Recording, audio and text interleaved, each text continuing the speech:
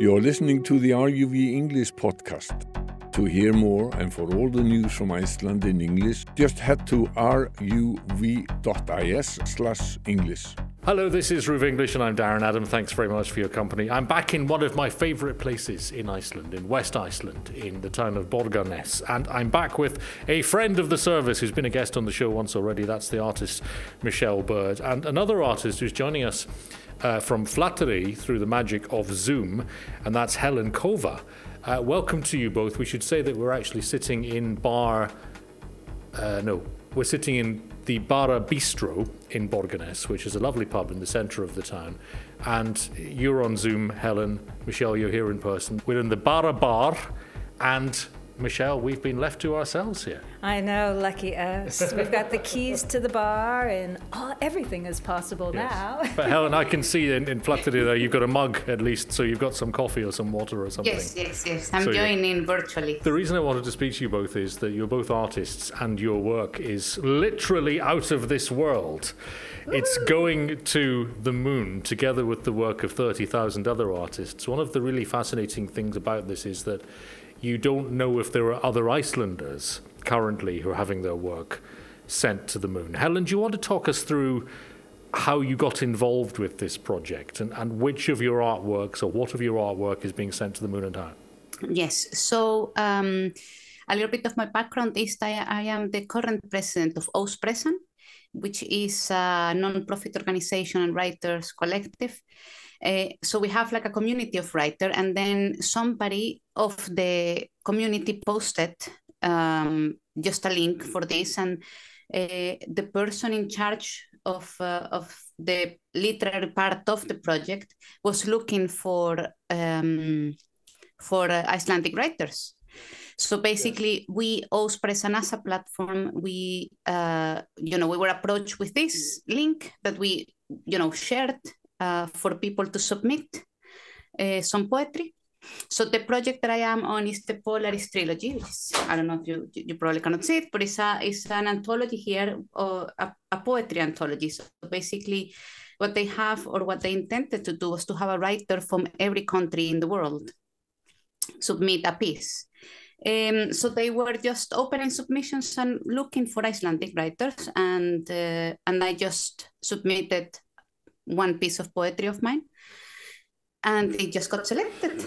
So your art is poetry, your art is written. This is the Lunar Codex we're talking about. It's going to archive the work of 30,000 artists on the moon. Michelle, we've spoken before, of course. Yes. I suppose it's not the first time. Your work's a little bit bigger in scale, right. I think. I am painting on linen, but they're huge, and the piece that's been selected is not the actual piece. It's an image of the piece. What they're doing is they're actually, for visual artists, they are taking the image and transferring it to microfiche. And so I've got this large piece that I created together with a friend of mine. It's a collaborative work. And my friend Mike Albro and I, we've been creating pieces together since 2008. And we do these kind of folklore or mythical paintings. Yes. And we were completely surprised. So we received an email. From Samuel Peralta. And it was basically, I've got this project and I'm selecting artists, and yes, we'd like to add your piece to our collection on the moon. On the moon. And I was thinking, what? Because, you get a lot of messages. And sometimes they're really bona fide, and other times they're just totally out there. And it was like, this one, it was definitely exciting. It seemed solid. I researched it. I contacted Samuel. We had a conversation, and I was basically floored. I was super excited. I couldn't believe that this was actually a thing, that this was going to be happening. It's a time capsule which is going to contain all of the work of all of these artists. Do you know, Helen, if it's intended to be read by somebody, or in your case read, or in Michelle's case viewed at some point on the moon? Have you been told what the purpose of this is? As I understand it, it's just a time capsule, right? So it's just gonna be there.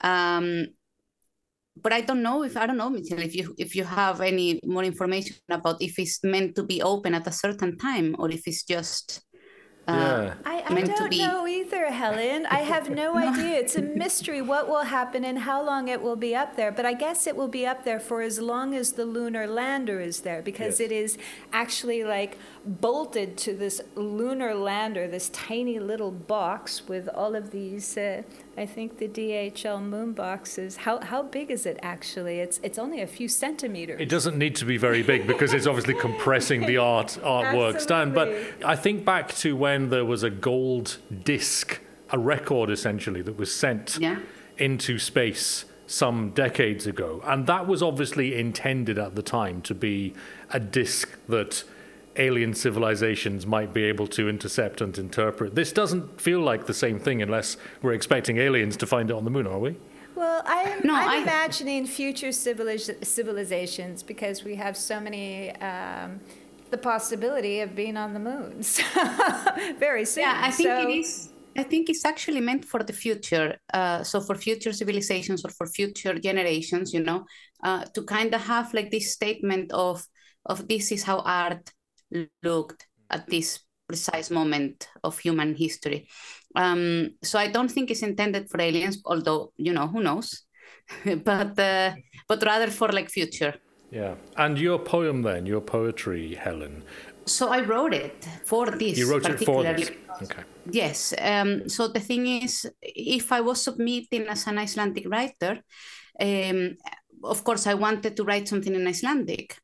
And up until that point, I hadn't really dared to write in Icelandic.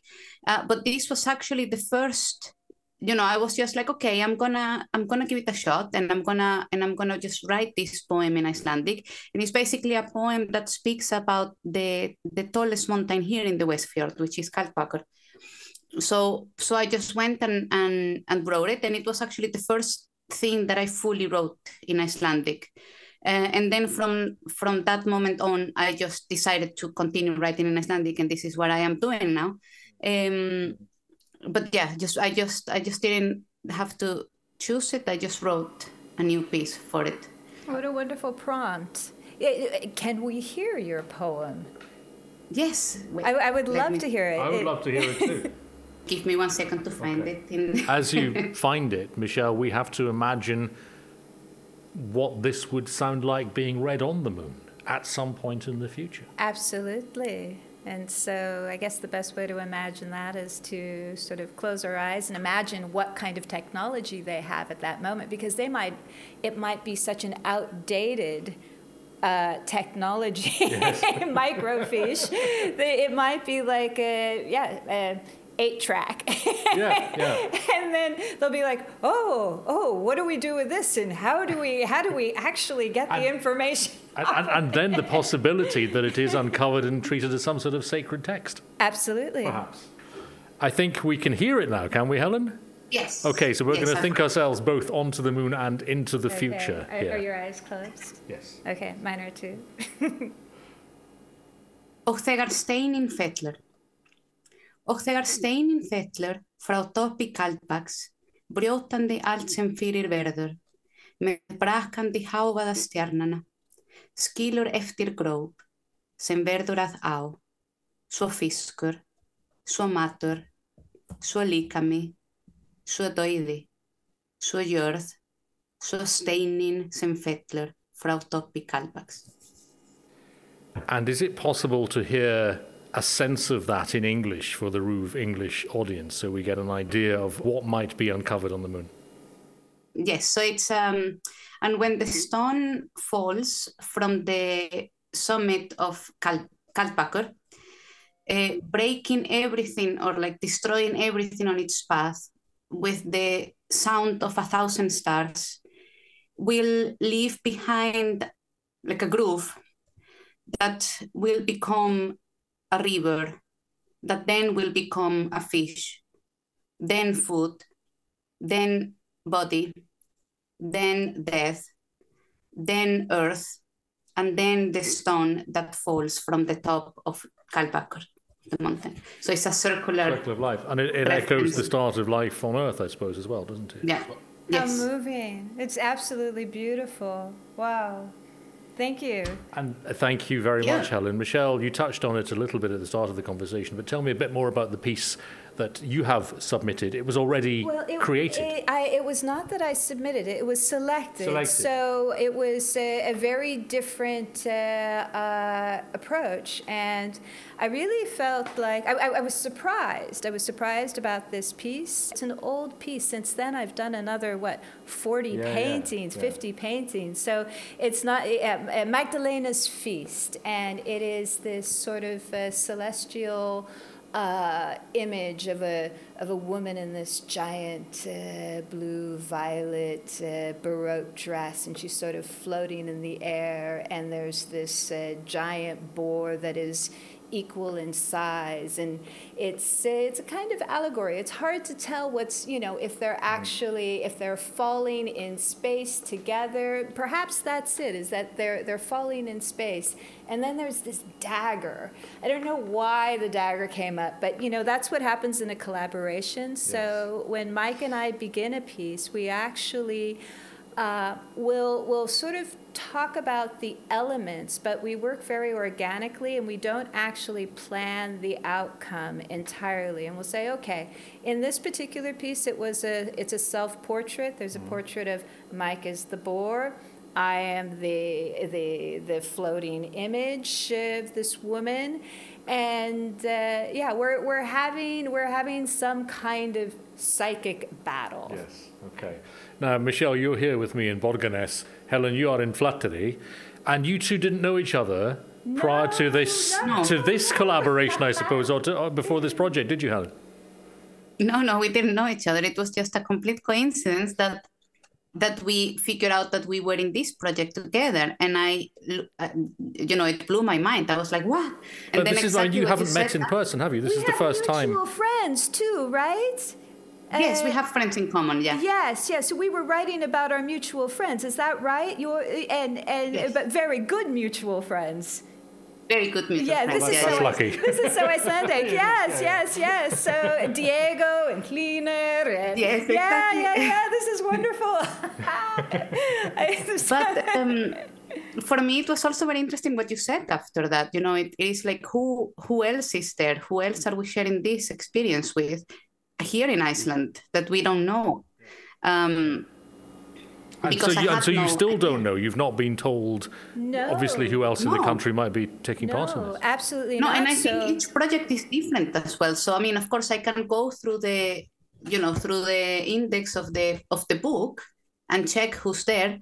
But I think each of the individual projects are working separately. So they're not, correct me if I don't think I don't think we are working with the artists that are sending painting. Absolutely. I've seen the visual arts categories, and I've gone through that, and also the music category, but I have not gone through the literary category. So it would be really great. So if anybody is listening here and is part of this project, it would be so good to know. Yes. Well, I was going to say, you want to get in touch, and you want to reach out and make contact with anyone else from Iceland who's part of this project. Yeah, exactly. Do either of you know when these artworks are going to go to the moon? Because a little bit on the technology, it is fascinating.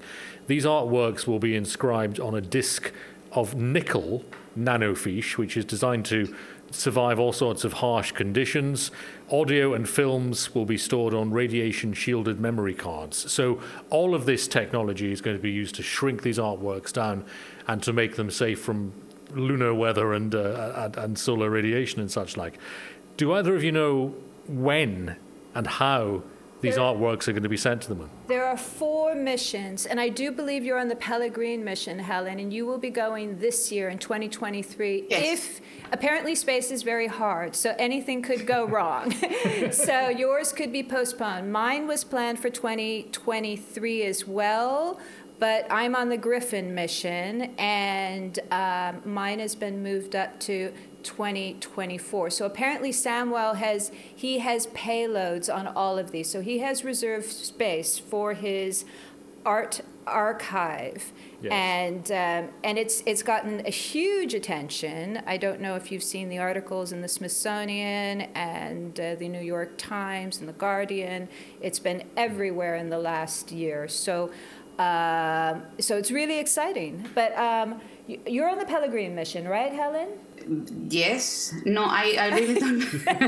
It's all right because you won't be flying the shuttle yourself, so you don't. Right. But there's something about knowing when there's an excitement of like watching the launch at that moment and saying yes. And will you both do that if you can find out exactly when your respective launches are taking place? Will you be watching the skies to see your poetry head off? Absolutely. There is no yes.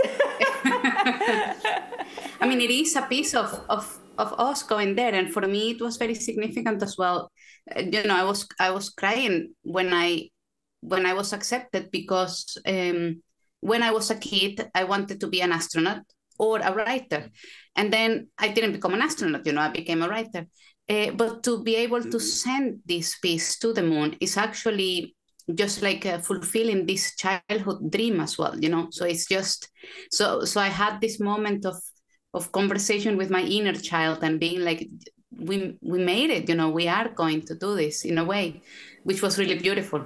Did you feel the same? Very cool. No, I never had a dream of being an astronaut. I always wanted to be an artist. I knew my calling. Yes. But were you ever fascinated by space? Because it seems to me, I mean, I was born in 1973, 4 years after we went to the moon, but it seems that we're less excited now by space as a society than we might have been in the 70s. I don't know. Oh, yeah, perhaps. I'm thrilled about it, but I can't say I have that. I'm absolutely thrilled. I'm totally thrilled about it, but I think I would have been in the concept of space in itself. Yes. It is something that is.